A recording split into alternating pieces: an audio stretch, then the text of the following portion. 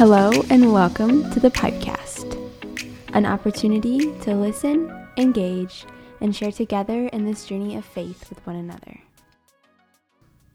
Today we will be looking back on our discussion of Exodus 14 and the story of the Red Sea.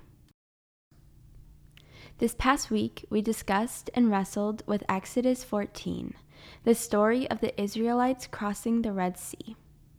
This is a story of confusion, wavering trust, and God's provision in the end. We see the Israelites, whom I imagine felt similarly as they all stood before the Red Sea. Not long after the Lord had miraculously delivered them from Egypt, they found themselves facing imminent death, walled in by an impassable sea and enemies closing in behind them.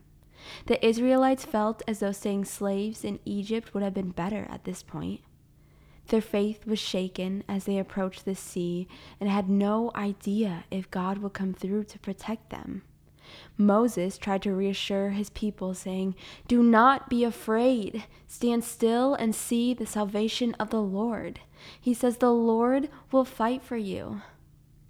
We discussed the importance of remembering that though there may have been easier routes that would have made more sense in our eyes, God chose this path to accomplish His good purposes in our lives, to show us more of Himself, to change our hearts in ways other circumstances wouldn't have, and to reveal His glory to us and to those around us.